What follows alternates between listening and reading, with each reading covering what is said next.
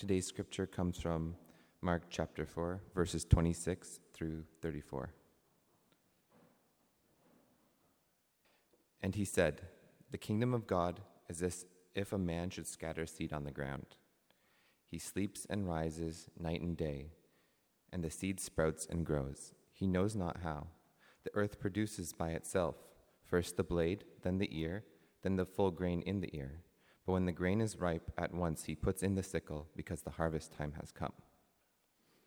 And he said, "With what can we compare the kingdom of God, or what parable shall we use for it?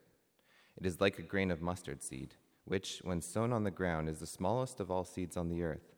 Yet when it is sown, it grows up and becomes larger than all the garden plants, and puts out large branches, so that the birds of the air can make nests in its shade." With many such parables he spoke the word to them, as they were able to hear it. He did not speak to them without a parable, but privately to his own disciples he explained everything. This is the word of the Lord.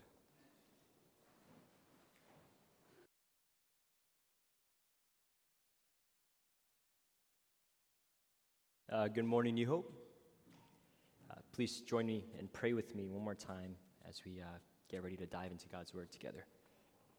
Father, we thank you for this opportunity we have to yet again allow your words to be scattered into our hearts. I plead with you, Lord, that it would bear fruit. I plead with you that the work of your word today would be the softening of hearts, not the hardening of hearts. So, Lord, help us. Be with us as we read things together. In Jesus' name I pray. Amen. www.moviespoiler.com. www.moviepooper.com. www.spoilme.io. I don't really know what IO is, but I'm sure the youth do. There are some websites that you can go to spoil movies if you haven't watched them yet. Why these websites exist, I don't know. But perhaps for some people, knowing how a movie ends or knowing every step of everything before actually watching the movie provides comfort for them as they experience the movie, already knowing what to expect to come. I'm not a fan of Harry Potter. My wife is a huge fan of Harry Potter. She's read every single book multiple times. She's watched every single movie multiple times. And for the past couple of weeks, Carolyn has been rewatching these same movies.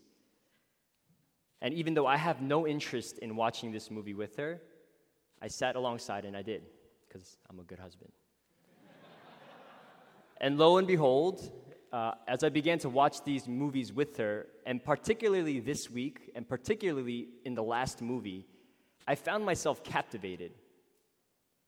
And more surprisingly, I found myself asking Carolyn all types of questions about the movie and the characters and about what will happen while the movie was actually still going on, scene by scene. I was asking all the types of annoying questions that usually warrant someone to say, "Dude, just watch the movie." You guys know anyone that's like that you watch movies with? I'm not usually like that, I promise, but this one I was. For some reason, I couldn't just watch the movie. These questions kept coming up in my head, and I had to know, Carolyn, is Harry Potter going to be okay? Are Ron and Hermione going to survive? Carolyn, Voldemort is not going to win, right? Voldemort's going to die. Those are actually the questions that I asked, or some form of those. Why? Why was I asking these kind of questions? Why was I so anxious about knowing what would happen moment by moment? As I took some time to think about it a few days after, I realized that it was because I felt unsettled and I wanted to know if everything is going to be okay, or if everything would be okay. The more I was told and the more I knew about how the movie would end or how it would unfold, the more peace I actually felt just sitting there and enjoying the movie. Of course, this in no way is any suggestion to watch a movie. But I use this scenario to get us to consider this thought. How might our lives change, or how might our lives be changed if we had some kind of insight into what was to come in the future? How might we live differently if we knew what we could expect? How might we live if we actually believed in all that God promises for those who trust in Him? And to frame it into the context for our text today, how might knowing and believing what Jesus says about the kingdom of God actually shape how we live today? Today we'll look at two parables that Jesus uses to teach His listeners then and to us today about this very kingdom of God and what it is like. And in light of what Jesus teaches about what the kingdom of God is like, my hope is that we can gain insight for how to live in this reality today. Because the reality of the kingdom of God is that it's already here, meaning God's redemptive rule and reign through Jesus Christ is present and active right now in this moment. You and I can experience the joy of being citizens of the kingdom of God right now. But at the same time, it is something that is yet to fully come, meaning that it is also a future reality that God will make all things new when Jesus returns again, that glorious day. This means that all the remnants of Satan, sin, suffering, and sorrows will one day be no more. You can bank on that. I love how Paige Brown describes the concept of the already and not yet kingdom of God. As she says, before Jesus returns and completely and finally and irreversibly establishes His kingdom, He is gradually driving out the adversary while He is patiently and lovingly claiming people for His own and using them in His purpose to renew all things. New Hope, are you living in this reality? If you haven't already, would you please turn with me to Mark chapter 4, 26 through 34. I'm not sure if they're going to be up there, but I'll be flipping back and forth between a couple pages. So if you could be there with me, that'd be greatly appreciated. And please hear as I read these words of God. And He said, "The kingdom of God is as if a man should scatter seed on the ground. He sleeps and rises night and day, and the seed sprouts and grows, he knows not how. The earth produces by itself, first the blade, then the ear, then the full grain in the ear. But when the grain is ripe, at once he puts in the sickle, because the harvest has come." Right off the bat, Jesus likens the kingdom of God to the very ordinary process of a man scattering seeds on the ground and the process of those seeds growing. This process of scattering seeds is meant to trigger in our minds the parable that Jesus taught the crowd just a few paragraphs back in chapter 4, the parable of the sower. If you remember, in that parable, which Rob preached on 3 weeks ago, the seeds that were sown in the 4 different types of soils represented the Word of God. Similarly, in this parable, I believe that the seeds that the man scatters here is the Word of God. The kingdom of God is spread through the scattering of the seeds of the Word of God. And so this man goes out to scatter these seeds on the ground, not for no reason, but I believe that this man wanted those seeds to take root and that he had faith that they would produce a harvest.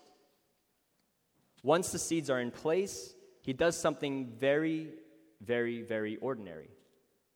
The text tells us that he goes to sleep and then he wakes up. He goes to sleep and then he wakes up. And then he goes to sleep and then he wakes up. The repetitive nature of this ordinary process is communicated by how he sleeps and rises night and day, which signifies that time is passing since the seeds have been scattered. In addition to the time passing, the fact that this man sleeps and rises night and day is also meant to emphasize that he is not doing much to contribute to the growth of the seeds. He just scattered them. But sure enough, while the man sleeps night and day in his bed, the seed sprouts and grows in the ground. And how did the seed do that? This man doesn't know. The text says he knows not how. If you were to go up to this man and say, "Sir, how did this harvest happen? How did these plants come about? How did you get this much harvest and grain?" The man would just say, "I'm not sure. I just scattered the seeds." Verse 28 says that the earth produces by itself.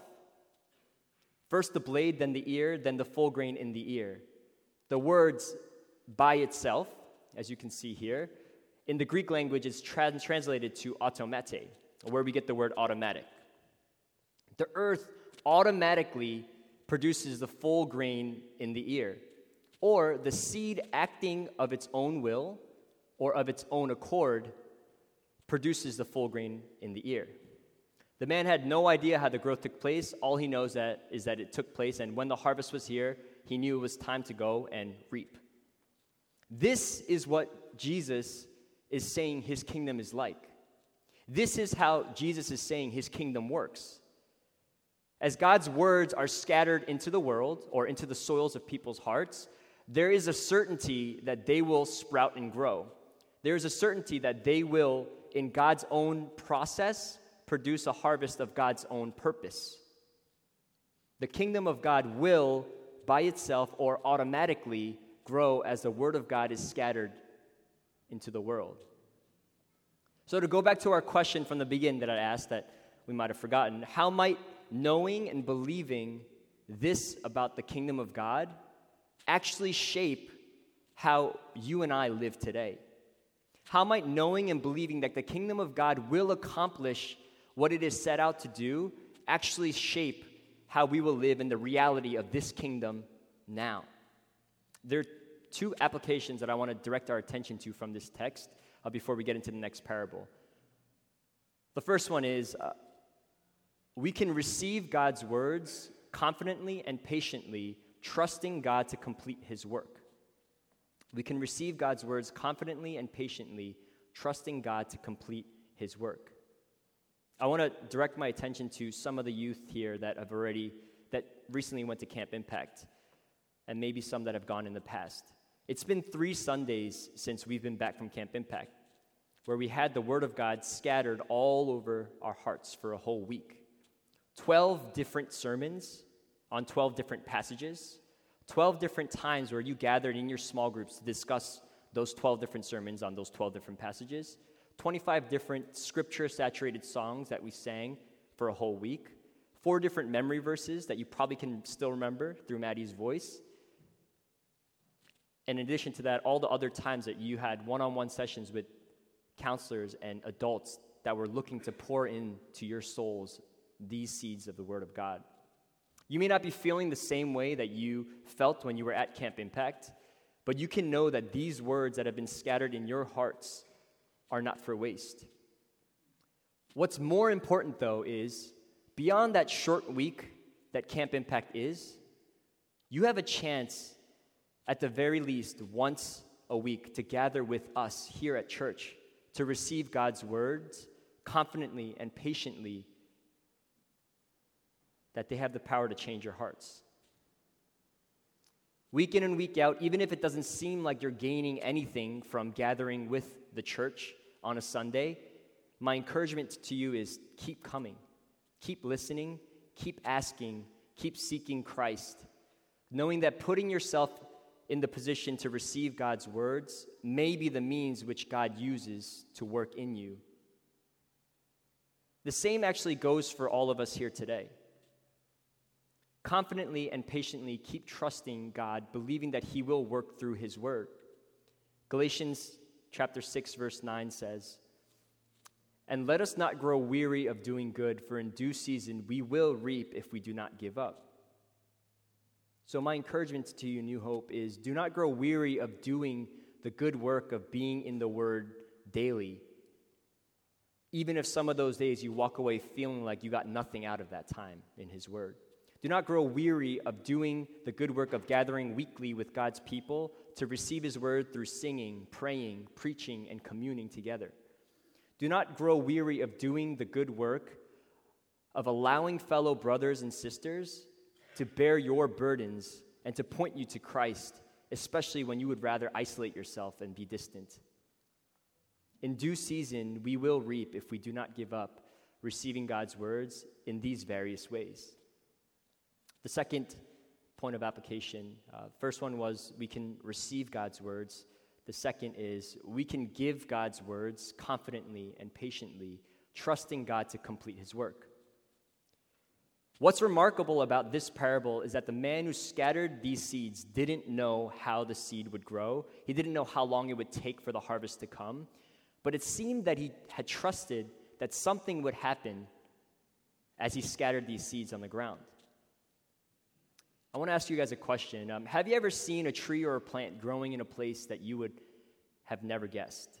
Like those trees that are growing literally in the side of a building or popping out of a sidewalk, maybe something like this. Those aren't trees, but, well, I literally saw a tree on the side of a brick building in Philadelphia one time, and I thought to myself, how in the world did that seed get there? How in the world did that seed stay there? And then how in the world did that seed grow and sprout?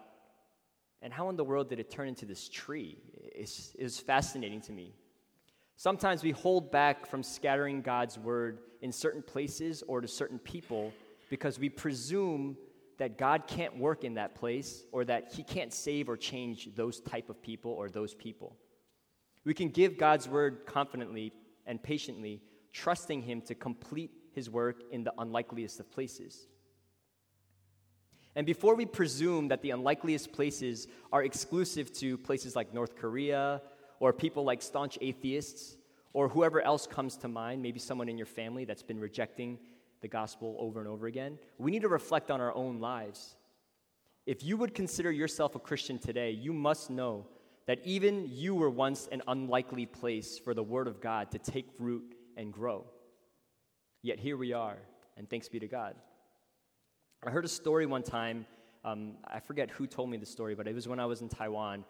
There was someone that had come to faith through literally this text like this, right? So he was in the mountains going on a hike, and one day somebody was passing him by. In Taiwan, they just have all the hikes are steps. You just walk up steps to the top of the mountain, okay? This man was just going up the steps, and another man was just coming down, and the man said, "Hey man, Jesus loves you," and he just walked away. He just walked down the street. And years later, when this man who had heard those words was going through stuff in his life, it just popped into his mind that this man one time told him that Jesus loves him. So he had a burning in his heart to find out, who is this Jesus that loves me? And he knew that Jesus was found at churches. So he just entered into a church and he asked the first person to tell him about who Christ was. And through that long process, God used that to save this man. The unlikeliest places. Now, a word for the parents very quickly. I want to encourage parents to not give up on faithfully sowing the seeds of God's word into your children's hearts. Be patient in your effort to love your children in this way. If we look at this man in this parable, no amount of this man's own effort could have helped him cause these seeds to grow faster or in a way that he wanted them to grow. And perhaps this is why he could sleep and rise night and day. He simply scattered the seeds and trusted that God would do what he would want with them.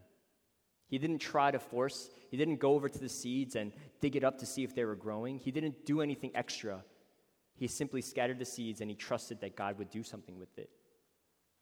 You can trust what Jesus says about what his kingdom is like, and you can confidently and patiently give God's words to your children, faithfully trusting that God will take care of what he will take care of.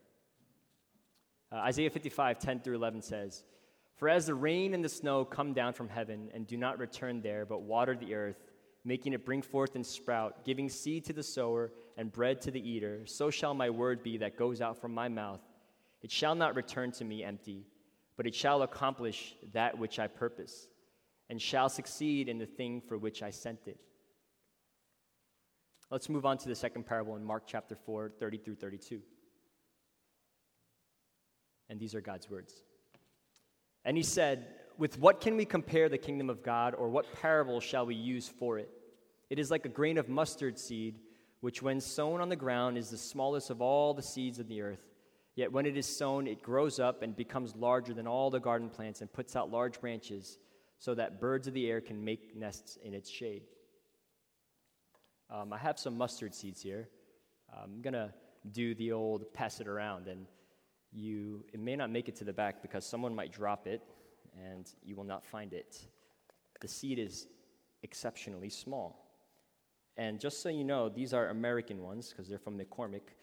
Sharon Mergel has told me that there are seeds that are more local to the region of the Middle East or India that are actually smaller than this.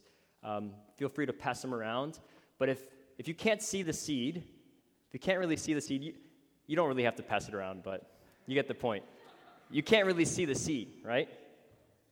Trust me, if you got closer, they're like falling all over the place, just scattering the seeds. If you can't see the seed from afar, don't worry. When you get up close, it's nothing too remarkable. You can't really see much when you're up close. It's tiny. And this is why Jesus was using this seed for this parable. Unlike the first parable where the focus is on the certainty of the growth of the scattering of the seed, in this parable, the focus that Jesus brings to our attention is the contrast between the initial size of the seed, this itty-bitty one, and what it grows up into. So this seed becomes this 10 to sometimes 20-foot large shrub that you see in this picture here. From this little tiny seed, something like that comes about. And this is what Jesus is saying his kingdom is like. This is how Jesus says his kingdom would come and one day fully and permanently establish his rule and reign. The kingdom of God would arrive through an itty-bitty baby born in a manger, not in a palace. And as Isaiah 53 would prophesy, this baby would grow up with no form or majesty that we should look at him, meaning he wasn't very impressive at all. He didn't look like someone who was worthy to be a king. This supposed king, Jesus, would be despised and rejected by men, known as a man of sorrows, known as a man acquainted with grief. And this supposed king would not be regarded with any respect. We esteemed him not. And very much unlike a king, Jesus would be pierced for our transgressions, crushed for our iniquities, as he suffered the humiliating death by Roman crucifixion on that wooden cross. Nobody expected that Jesus would be the king through whom the long-awaited kingdom of God would come through. But this is what Jesus is saying the kingdom is like. This is who the redemptive rule and reign of God would come through. Jesus Christ, the Son of God. Much like nobody would expect anything large to grow out of a tiny little mustard seed, nobody expected that the life, death, and resurrection of Jesus Christ would be the way that the kingdom grows. And perhaps this is why only a few found it, and many missed it. Perhaps this is why the majority of people who witnessed Jesus' miracles and heard him preach still walked away from him because he didn't fit the mold of their expectations. And perhaps this is still why those who find him today are few, and those who do not are many. Why? Because maybe some of us still have expectations of what we think Jesus should be like. And the moment we find out that he isn't who we thought he was, we walk away looking for another kingdom, as if there was another kingdom to turn to that could save our souls and change our lives for the better. How many have rejected Jesus and his kingdom because of what he says about money and possessions is too hard to submit to? How many have rejected Jesus and his kingdom because it might lead to being rejected by our family or by our friends?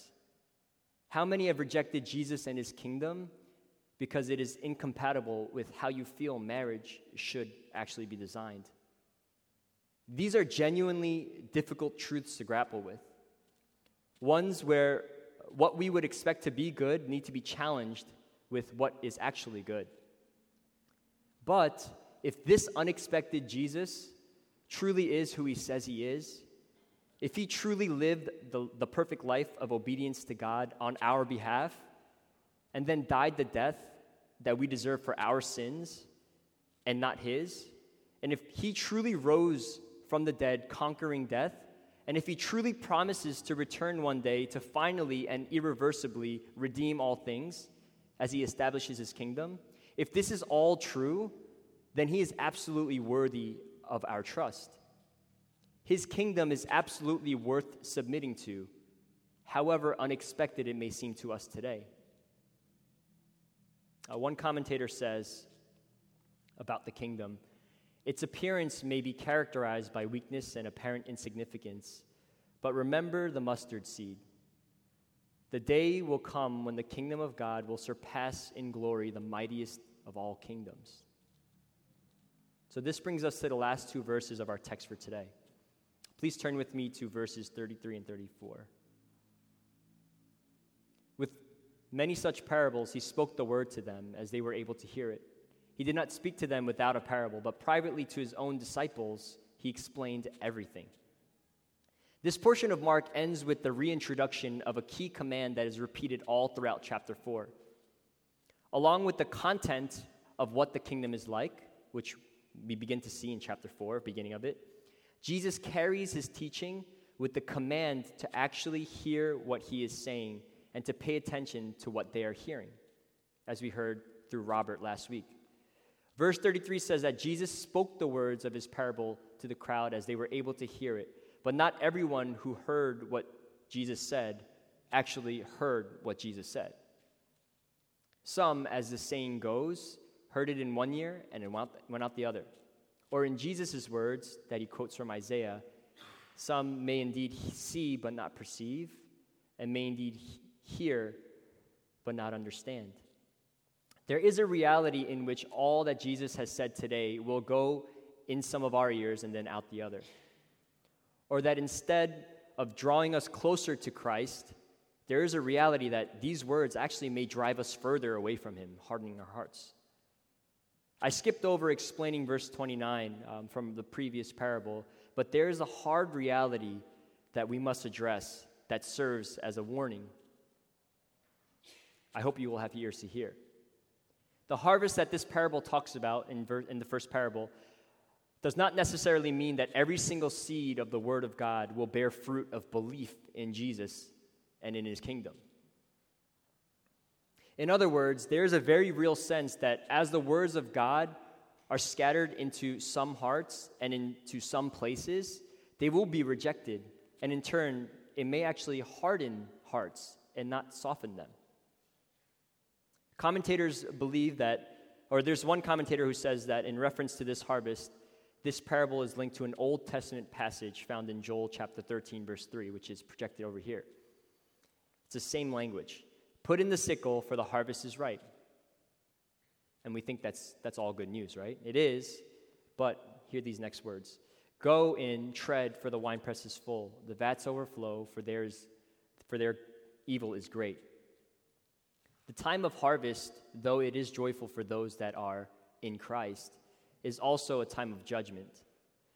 And Jesus, the righteous judge, must do what is right at the face of those who go on rejecting him and rejecting him and rejecting him and rejecting him. Pay attention to how you hear. Give thought to this Jesus who is calling you to his kingdom. But again, if you go on rejecting his word and rejecting him night and day, in the end, you will get what you want. You will get what you've been desiring all your life. You will get an eternal life apart from his good and gracious care. Are you hearing the things that Jesus is saying about the kingdom of God? Do you understand it, and do you believe it? I plead with you to have ears to hear that these are the words of Christ. I plead with you to look to the realities of the kingdoms of God and to repent and believe in his gospel. If you have no idea what any of that means or what I've said at all today, but you want to know, I plead with you to turn to someone next to you and ask them, what does it mean to be in the kingdom of God? I plead with you to come to talk to me or any of the elders or any of the leaders here to just ask them, what does it mean to be in the kingdom of God? I'm pretty sure more people would be glad to share that. If you look back at Mark 4:10 in your Bibles, after Jesus tells a parable of the sower to the crowd, there were those around him, in addition to his disciples, who asked Jesus about the meaning of his parables. And you know what Jesus did to those that came to him and asked him about the meanings of his parables? Jesus explained it to them. So as we conclude with verse 34, where Jesus again is privately explaining everything to his disciples, you and I can be encouraged to know that the one through whom the kingdom of God had come is willing to reveal that same kingdom to us. There's a youth in our group who, upon reading Ephesians chapter 1, really struggled with the concept of predestination. For some of the youth here, you probably know who that is. But he didn't stop there. What's been encouraging to me and to the rest of the youth group is that the struggle didn't cause him to walk away or to reject that hard passage. You know what he did? He actually pressed in harder. And he sought to know and to understand. Like a pebble in someone's shoe, he sought to know, how does this make sense? How can God be good if this is true? He asked almost every single adult that had come to give their testimony on a Friday night this very question: what are your thoughts on predestination? And he wasn't asking that to be a troll or to disprove it. He genuinely wanted to know, how do we as Christians understand predestination? And even when he went to camp, he sought to ask his small group leaders the same questions, and by God's grace, there was a man who gave him a private one-on-one lesson from Romans 1 through chapter 9, really helping him to clarify how to understand it a little better. If you are here and you can relate to this young man, I plead with you to keep on pressing in. The kingdom of God is open, and Jesus is willing to bring you in.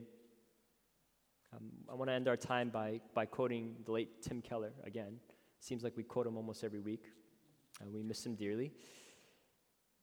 And he says, because parables and stories take digestion and reflection, you might get the impression that Jesus was trying to hide the meaning of the kingdom of God, or that Christianity was a secret society. But just as it would be silly to hide a lamp, unless it's out in the open where everyone can see it, there's no use in the lamp otherwise. So the kingdom of God is here to be revealed. Jesus says, I'm here to show you what it is. This is the openness of the kingdom.